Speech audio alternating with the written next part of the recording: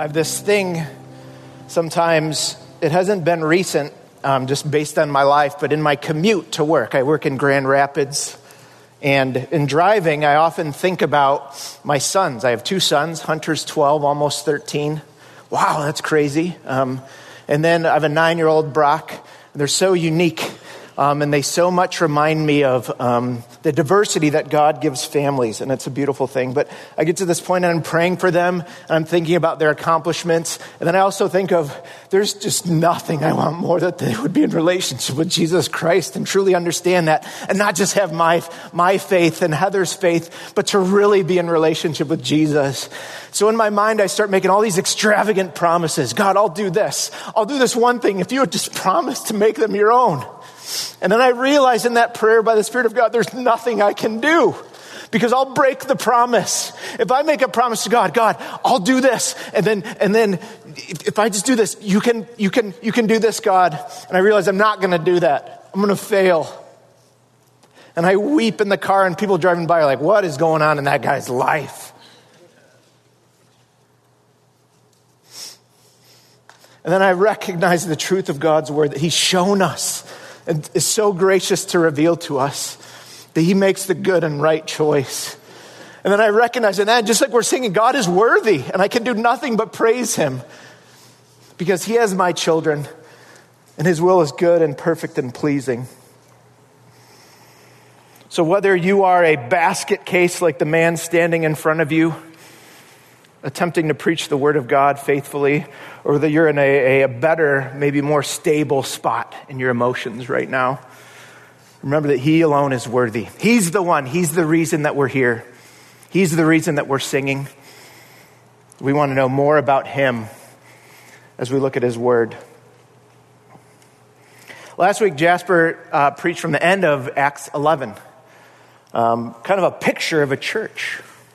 And you can see him up on the screen, a focused church, really. A church that's focused on the summit. Jasper has this, is it a metaphor or an analogy? I don't know what it is, but it's cool. It's this idea that we're all in life walking on a journey, on a path. And when we keep our eyes on the summit, that's why we're called Summit Church. When you keep your eyes on things above, that's when you're focused on the right thing. But then there's all these things that happen in the world, right? The forest kind of collapses around us. And oftentimes, as we can all attest, the forest collapsing around us, that's of our own making. Like we don't think about the right things. We're not focused on the right things because we're selfish. There's this flesh that drags us down, and everything becomes about me, right? We've all experienced that. But then there's also these things, as we're going to look at today, external forces that are impacting our lives. It's not just all in here and here. There are things around us in the world that we see and a world that we do not, that are coming after us. But amidst that, there's a focused church. Thinking about a focused church displays the grace of God, remains faithful to God and his purpose. It's about sticking with the mission that God has given us, right? That's founded on it, teaches and seeks to be taught. So it's not just the guy teaching here, but it's the whole body wants to know the word of God, to be taught it, which implies in that idea is this inherent thing. We don't know everything. We need to be taught. We need people to rebuke us and correct us and challenge us and then exhort us and say, God is with us. We can do this. And then that church that's focused on the right thing is determined to be used by God in accordance with the gifts that he's given us. This is about whole participation. The word of God makes it very clear that everyone has a gift by God's Spirit and how he's composed us, that it's to be used for the benefit, the profit of everyone in the church altogether. And that's the picture of that church in Antioch at the end of chapter 11 of Acts. It's important to remember when we look at the book of Acts, it's less about systems and more a picture of these outcomes of what happens when we are spirit-filled and obedient to the word of God. So sometimes we'll look at Acts and we'll be like, oh, I've got to be that church. And there's nothing wrong with that, really. But really, we're focusing on outcomes then that we can obtain by obeying Jesus, focusing on the word of God, and doing the things that brought about those outcomes that we see in Acts. Because, well, great things were happening in the church in Antioch. Meanwhile, in Jerusalem, in Acts chapter 12, things were challenging. That's what we're going to look at today. So Acts chapter 12. When we look at a whole chapter, when we preach a whole chapter, it's really important for you as a listener, someone being taught, for you to have the Word of God in front of you so that you can look at the whole thing. So it's fine if you're looking down. I'll trust that you're not asleep quite yet. Maybe that's for later in the sermon. But really, because you're looking at the Word of God and you're going through it. Because you should earnestly seek out whether or not what I'm saying and preaching here is true according to the Word of God. And you have access to that. And by the Spirit, He illuminates the Word of God for you that you might know. So do those things as I preach this morning. But Acts chapter 12. And the first thing we'll see, looking at verses 1 to 4, is that a focused church is persecuted. Look at verse 1. About that time. So this is when things are going on that are awesome in Antioch. Herod the king, when you see Herod, generally in Scripture, safe to think scumbag would be how I would say it. Herod the scumbag king laid violent hands on some who belonged to the church. He killed James, the brother of John, with a sword. And when he saw that it pleased the Jews, he proceeded to arrest Peter also. This was during the days of unleavened bread. Verse 4, and when he had seized him, he put him in prison, delivering him over to 4 squads of soldiers. So that's 16 soldiers around this one guy. You might say that's overkill. 4 squads of soldiers to guard him, intending after the Passover to bring him out to the people. The assumption there is that he's then going to have him judged basically and then executed, killed.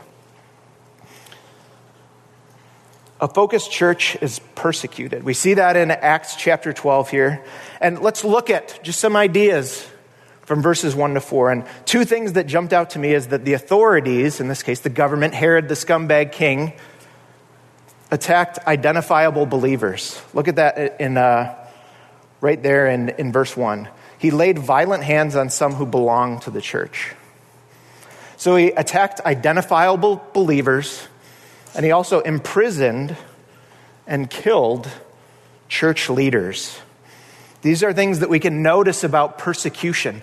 And this is confirmed in the book of Acts, but then we've seen it all throughout the history of the church, that these things happen. Identifiable believers are imprisoned or attacked by the authorities, and then they're killed. The leaders of the church are killed and imprisoned. Now, a question as you look at verses 1 to 4, how did Herod know, as it's translated in the ESV, who belonged to the church? So it says that he went after them. He laid violent hands on them. How did he know who was part of the church, who belonged to the church? Think about that. How would Herod know that? I think the important thing to remember is that a life that's lived overtly as part of the church will make you a target for persecution. A life lived overtly as part of the church will make you a target for persecution. If you look like the world, you'll blend in with the world and you're not going to be persecuted. But if you look different than the world and are aligned with the church, that is the body of Christ, that makes you a target for persecution. This is confirmed elsewhere throughout Scripture. 2 Peter 3:12, many of us know this. Indeed, all who desire to live a godly life in Christ Jesus will be persecuted. In all the Gospels, this idea is emphasized by the Lord. Matthew, Mark, and Luke, Jesus says, you will be hated for my name's sake. John 15:20, which we're actually going to be studying just in a few weeks, I think. Remember the word that I said to you. This is Jesus. A servant is not greater than his master. If they persecuted me, they will also persecute you.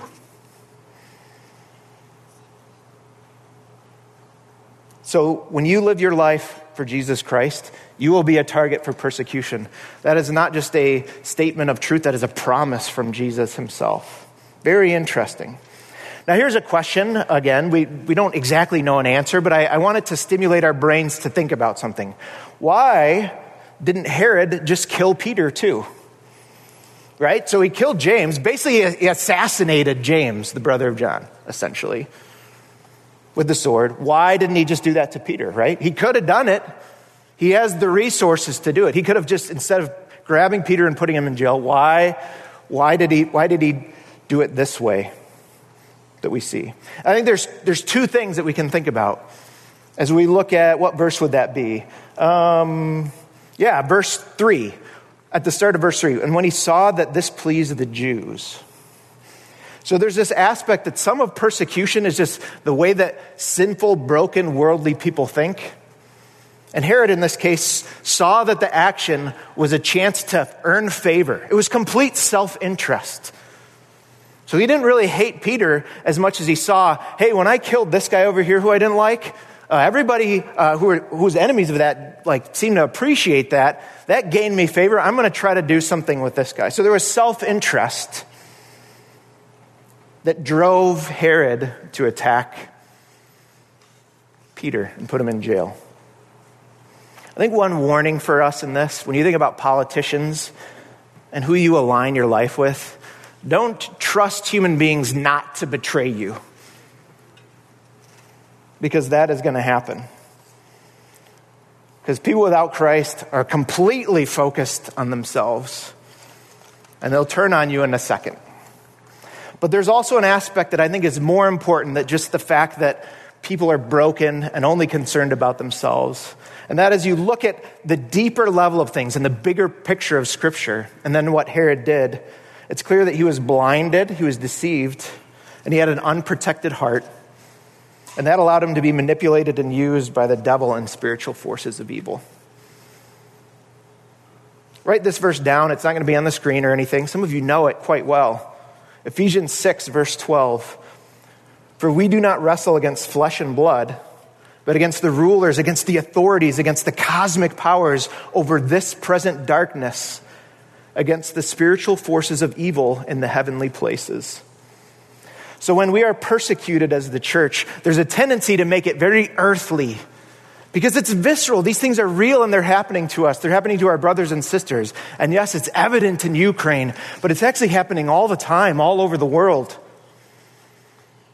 But Ephesians 6 reminds us it's not just these human beings attacking, and that we can't fight spiritual battles with earthly tactics. So then it follows that, well, what does the church do then? If you look at the church in Acts 12, we're going to look at verse 5 now. A focused church responds with fervent corporate prayer.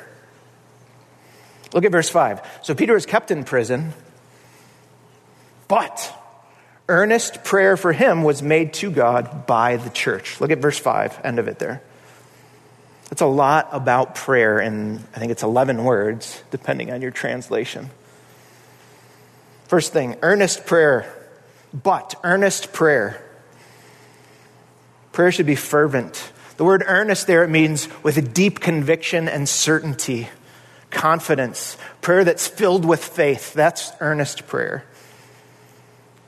The next idea is very interesting. Earnest prayer, what does it say next? Earnest prayer for him. Earnest prayer for him. Earnest prayer is intercessory. It has an opinion. When you go to God, it is right. The posture of your heart should be, God, your will be done. But you go to God and you say, God, please do this. God, I have an opinion about this. I want you to save my brother in this spot. Just like we prayed for our friends in Ukraine. We don't come and say, whatever, God. There's never a position of whatever. It's always, God, please do this. And whatever you do, we submit to you in that. But God, please do this for our brother. So earnest prayer was made for Peter, for him. And it was made to God. Earnest prayer is always properly focused and directed to God alone. And then look at that last part, by the church, the end of verse 5 there, by the church. Jump ahead, look at verse 12. Where many were gathered together and were praying. These two things go together. So earnest, fervent prayer should be done together, corporately as a church. Yes, we can look at the Gospels and say we should have what you might call a prayer closet, or we go somewhere and pray alone in private. But there is a need to be together and pray and call out to God. And that's the pattern that we see of the church in Acts 12. Now, as we think about prayer, it's important to remember that there are 1,000 different ways, more than 1,000 different ways probably. We could make a long list of different ways that the church in Acts could have responded to persecution, right? But Acts 12 only talks about one way that they responded. They gathered together to pray. I want you to be encouraged in this. If someone breaks into your house, for example, defense is fine. If someone comes to your home and breaks into your house and tries to hurt your family, you can try to stop them. Neutralize the threat. De-escalate a situation. Stop the bleeding. By the conviction and Spirit of God leading you, run, fight, or hide as God's Spirit leads you to do that. But that's defense. That's a reaction to something. That's not vengeance in your heart. You have to know this. Your offensive weapons as a follower of Christ and as a church together are to trust the Word of God and to pray. The Word of God and prayer, that's where the power is. And we need to understand that as a church. Our power is not in armies or forces, laws, documents written by men. None of those things have the power that the Word of God does and prayer does. That's where we need to focus as a church. It's not being wimpy to pray and to make that your thing. It's not doing wrong things to speak the Word of God, to devote yourself to the public reading of Scripture. Those are good things, and that's where the power is. Use your voice to speak the Word of God. Come together to pray. We can do it as a whole body. We can do it as small groups, like formal small groups, the one that we're like on a roster with, but then just people that we're together in Christ with. Come together and pray. I caution you, don't get sucked into the ways of the world of accomplishing things when persecution comes. Violence, scheming, mocking or trying to humiliate opponents. Self-focus, self-exaltation, propaganda, all prideful things. When you face persecution, think of the Word of God and the truth of the Word of God, and then come together with other believers and pray like you've never prayed before together. And Jesus teaches us by His Word how we're supposed to pray. We could have a week of sermons just on that. But think of these things that the Bible says. Bless those who persecute you. Bless and do not curse them. How do you do that apart from the Spirit of God changing your heart? Bless those who persecute you. Bless and do not curse them. The Lord said in all the Gospels, just love your enemies and pray for those who persecute you. The Apostle Paul wrote, Jasper references, pray for all people, including kings and people in authority who oppress you, that they would come to know who Jesus is, so that we may lead a peaceful and quiet life, godly and dignified in every way. My exhortation to this church this morning is to join together in prayer and to pray more. By saying more, I mean that's more than we do right now. I can't place the exact year. I think it was 2015. It may have been 2014 or 2016. I can't remember. I guess I could go back through like old photos and piece things together. But there was a conference that I was at some point in that time. And there were all these church leaders together. Right? So a bunch of guys and asking all these good questions about the church. What do we do when this happens? What do we do when this happens? What do we do when this happens? And when this happens, we're kind of like, I don't know, basically, you could put a business in place of the church. How do I grow my church? How do we do this? What should children's ministry look like? How do we accomplish this? What do we do when everyone comes in late because they want to talk in the back instead of worshiping together? All those kind of things. People bring up all these questions that are valid. And then a pastor from Chennai, India gets up and there's all these other guys talking and about like, hey, what do we do? What do we do? What do we do? And he's like, I won't try to repeat it exactly like he did, but he said, what do we do when armed men come into our church and demand that we stop preaching the gospel? And every single, hey, guy there just shut up and looked so ashamed that they were so focused on all the, when in reality, there are worse situations that we, because of our beliefs and what we profess, run into. I want to think about the things that you ask of, maybe demand of Summit Church.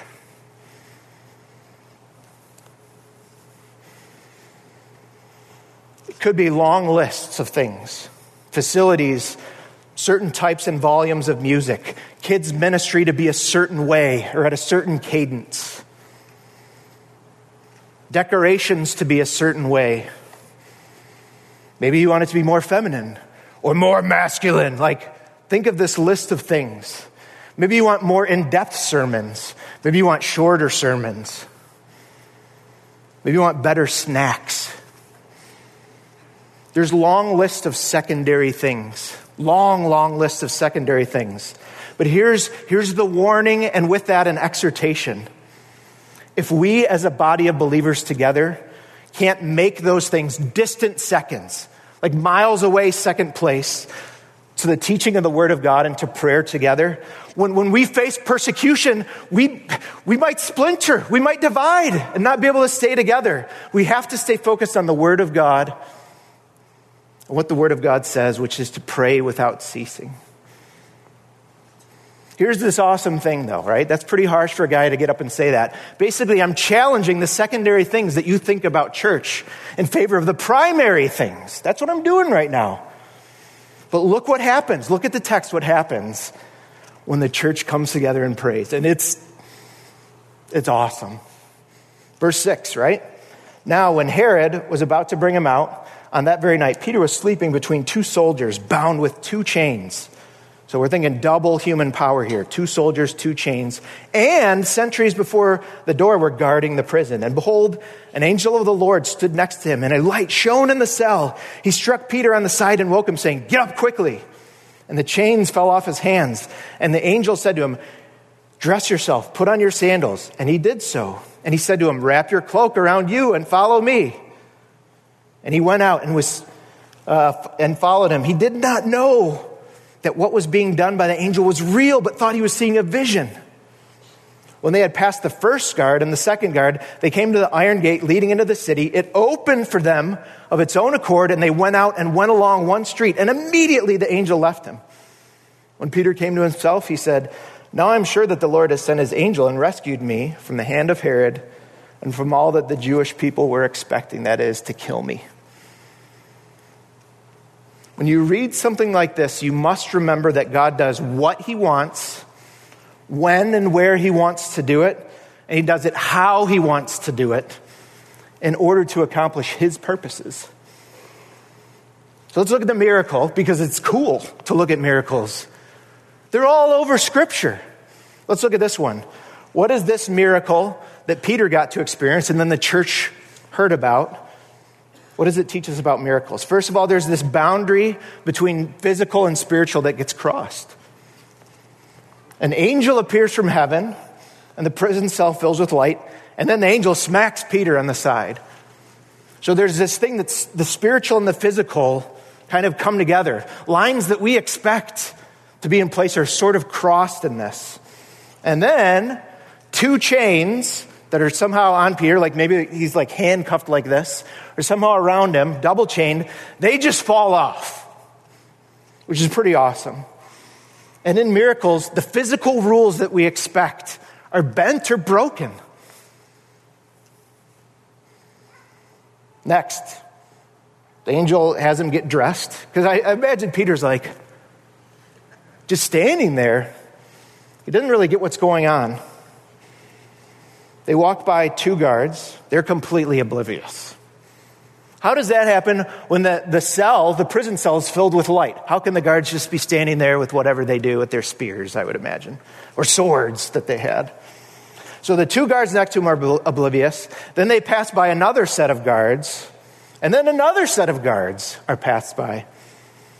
And there's this idea when we look at in Scripture, we see this common theme that human perception is blocked or changed.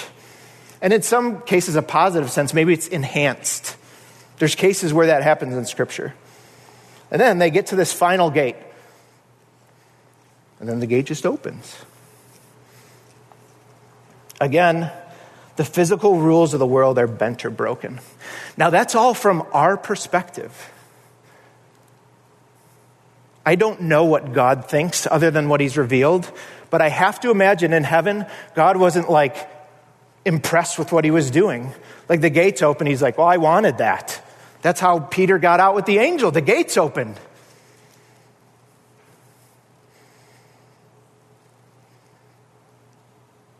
But to us, those are miraculous things. And it's pretty awesome. I want to have a moment of reflection. to help us deal with something that maybe we're not thinking right now. And I would say it like this.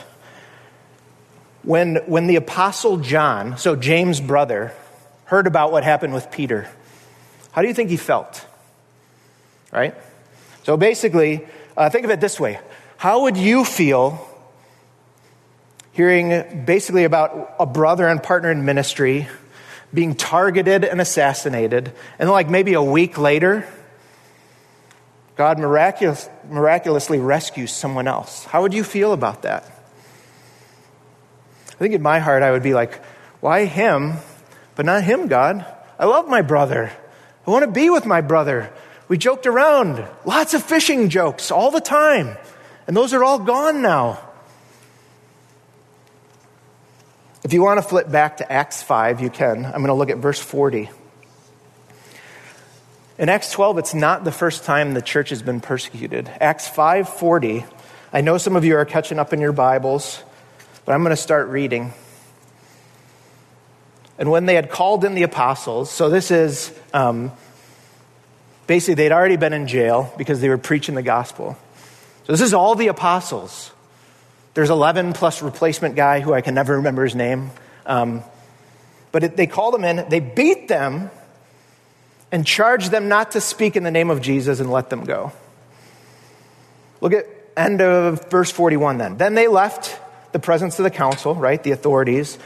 And what did they do? They rejoiced that they were counted worthy to suffer for the name. And then what did they do? Verse 42, every day in the temple and from house to house, they did not cease teaching and preaching that the Christ is Jesus. The Bible doesn't tell us what John was thinking about his brother being killed. If you have a brother that's been killed or one who's died, you recognize that he was greatly hurt by that.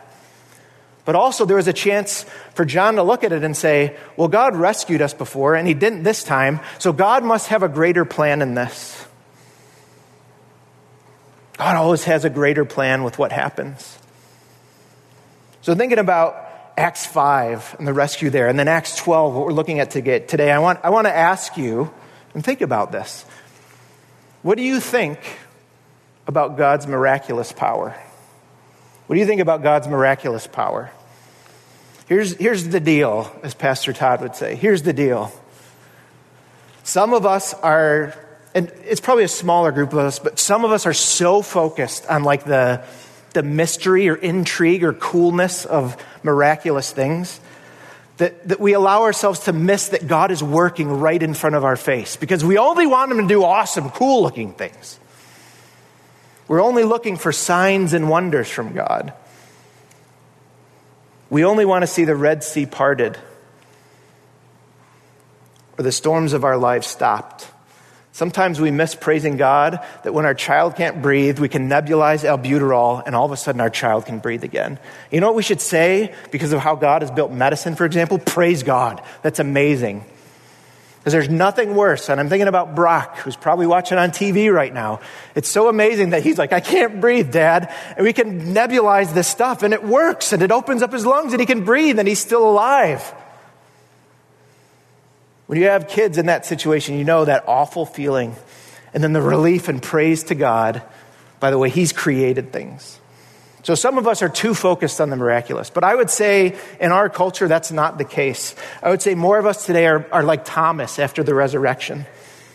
We're so focused on being able to explain and understand and then quantify everything that we completely disregard God's unlimited infinite power.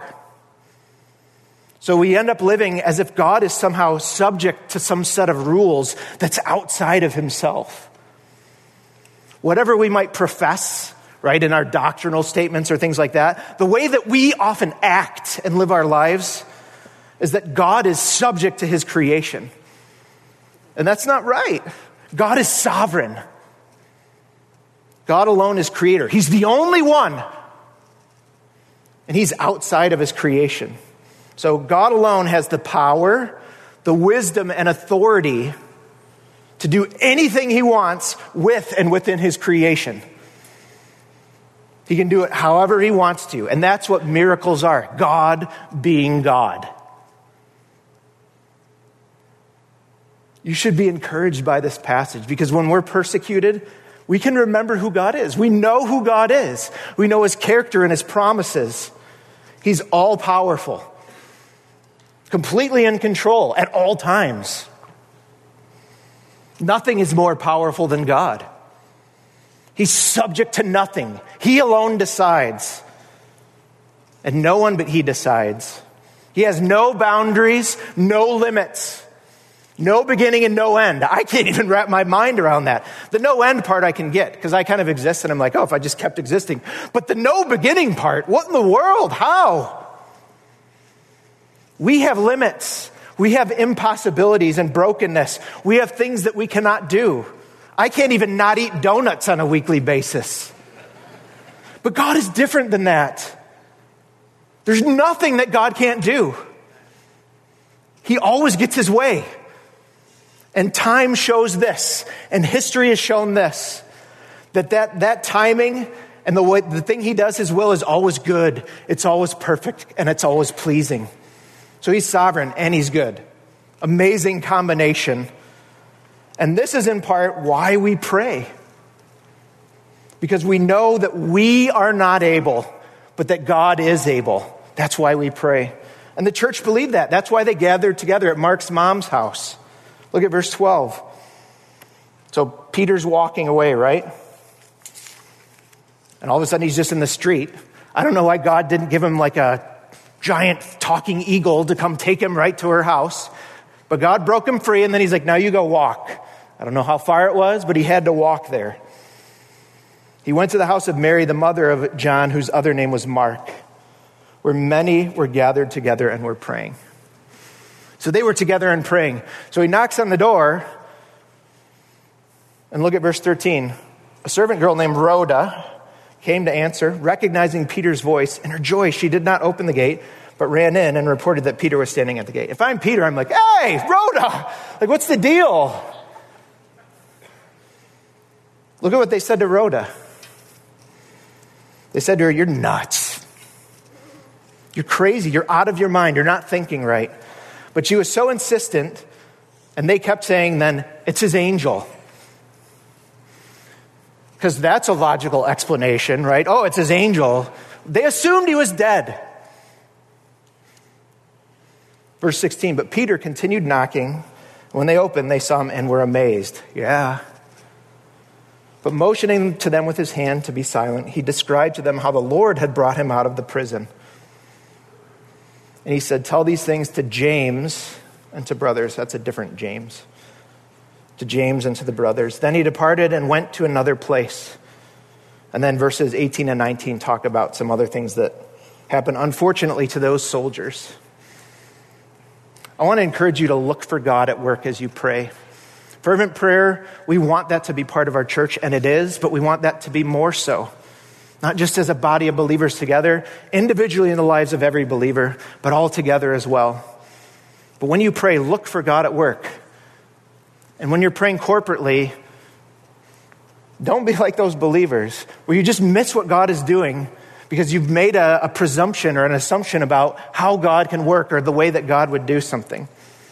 Colossians 4:2 says this, devote yourselves to prayer, being watchful in it with thanksgiving. And as that passage continues, really it's a prayer that the gospel would be continued to be proclaimed. Here's this awesome thing. When you're being watchful in your prayer with thanksgiving, you recognize that a church prevails in Christ. A focused church prevails in Christ. Verses 20 to 23. So Herod, after the situation, he's mad, so he goes on vacation down to the sea. He was angry at the people of Tyre and Sidon, and they came to him with one accord. And having persuaded Blastus, I'm glad I'm Bjorn and not Blastus, worst name ever, Blastus, the king's chamberlain, they asked for peace because their country depended on the king's country for food. On an appointed day, Herod put on his royal robes and took his seat upon the throne and delivered an oration to them. And the people were shouting, brown-nosing, rear-end kissing people were shouting, the voice of a God and not a man. Verse 23, immediately Immediately, an angel of the Lord struck him down because he did not give God the glory, and he was eaten by worms and breathed his last. Sometimes when we're in the midst of persecution, big and small, we miss the fact that God's judgment is not just something that's waiting, although it is. God is timely and perfect in his judgment. And the church who's focused on what God is doing often witnesses timely punishment of God against his enemies. I want you to consider this. So think of what you know of history. If you're just a little kid right now, maybe you don't know much of history. If you've lived longer, you've seen history and you've probably studied it more. Think of one persecutor of the church. There's names that come to mind. Think of one persecutor of the church, and I'll tell you that whatever name you think of in history past is dust or just jelly in a grave right now. And we're here gathered together as a body of believers. So every persecutor of the church has died, and the church still remains. That is not an accident. That's from the promise of God. Look up on the screen, Matthew 16:18. This is a central promise from Jesus that we see in Scripture. The first part might divide some different traditions. And I tell you that you're Peter, and on this rock I will build my church. We have to remember that the profession that Peter made before that you are the Christ, the Son of God, it was declared by Jesus to be from God's inspiration. Peter didn't figure that out. God told and let Peter know that. And then the Lord says, I'm going to build my church and the gates of hell shall not prevail against it.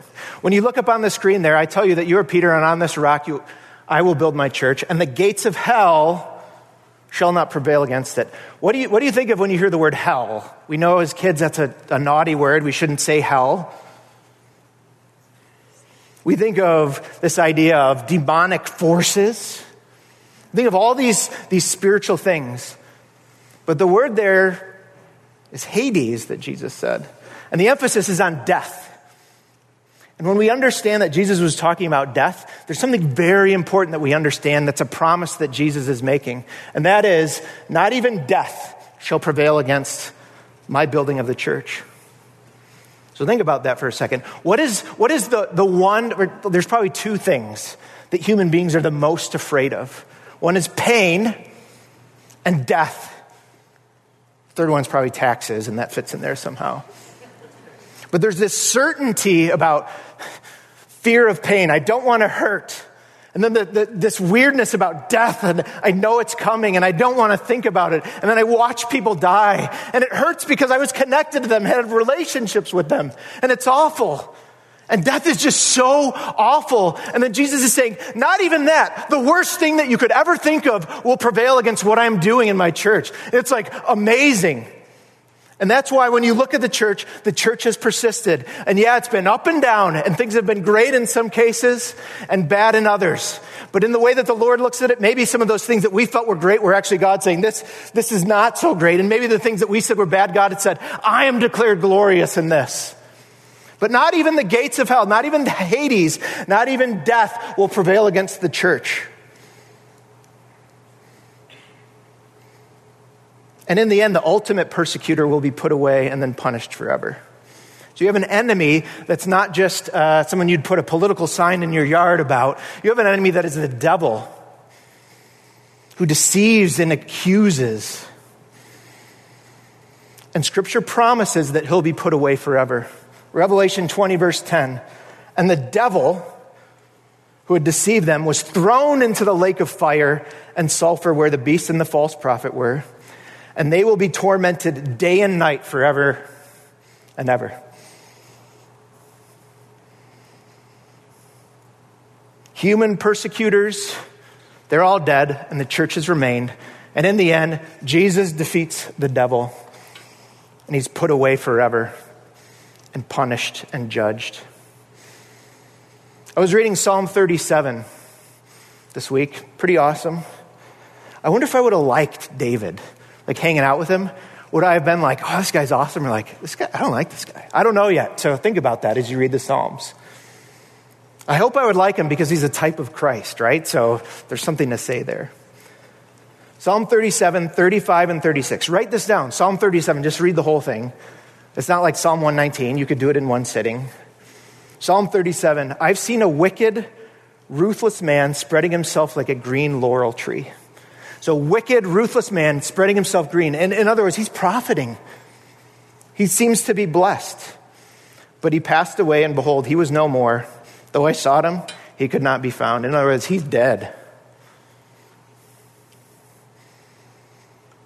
But that's not what happens to the church. Even though some parts of the body are killed for the sake of Christ, the whole body remains because of the promise of Jesus. And there's this awesome thing then, that amidst persecution, a focused church sees spiritual growth. Look at verses 24 and 25. But the word of God increased and multiplied, and Barnabas and Saul returned from Jerusalem when they had completed their service, bringing with them John, whose other name was Mark. Let's look at verse 25 first, really quickly, just looking at verse 25. So if we remember from 11, Barnabas and Saul then basically went with gifts, financial support for the church. And they brought with them John Mark. Just wanted to make one note about, I think, something we can pull out in regards to discipleship. A significant part of discipleship, it's not like a book. It's not like a program. You don't have to necessarily always have a curriculum for discipleship. But there's this awesome power and value of OTJ, on-the-job training. Think about Mark, who's a younger guy. A lot we can learn as we look through the book of Acts and through the epistles of Paul. But he got to be with Barnabas, the son of encouragement, like this super encouraging guy. And then Paul, who got to go to the third heaven and learn this awesome, amazing stuff about who God is. There's this value in being around the right people. Yes, it's good to read books, and it's important to study.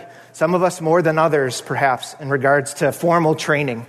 But there's nothing that beats being around and doing service and ministry together. That's how John Mark was able to grow. But then verse 24 is where we really want to close out today. Look at what it says. But the word of God increased and multiplied.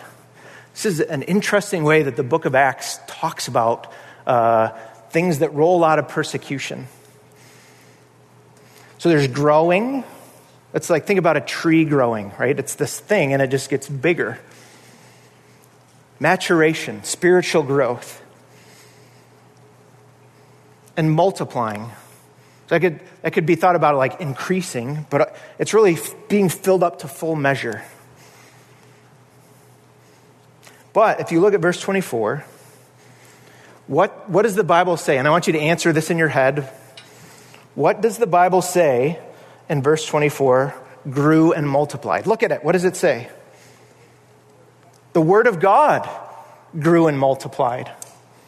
Now we know from other places in the book of Acts and elsewhere that when there's persecution, usually the body of Christ, like the people we're looking at, grows. People come to know who Jesus is through persecution, and the church also multiplies and goes out. That's actually how the church in Antioch got started, because the church in Jerusalem was persecuted and they scattered, and then that's how that church began. But the Bible says that the word of God grew and multiplied. What does that mean? I was thinking about it this week and even this morning in the form of a question that I penciled into my notes here. And I would say it like this. What do you want expanded, magnified, and exalted? What do we as Summit Church want expanded, magnified, and exalted? The Word of God. Jesus Christ, the living Word of God. Here's the awesome thing. That happens. Isaiah 55, amazing. All of Scripture is amazing, I get it, but there's some parts when you read it and you're like, God, you are so good. And you've shown me through this just something, how could I even know this? Isaiah 55, you got into the kind of the middle of it.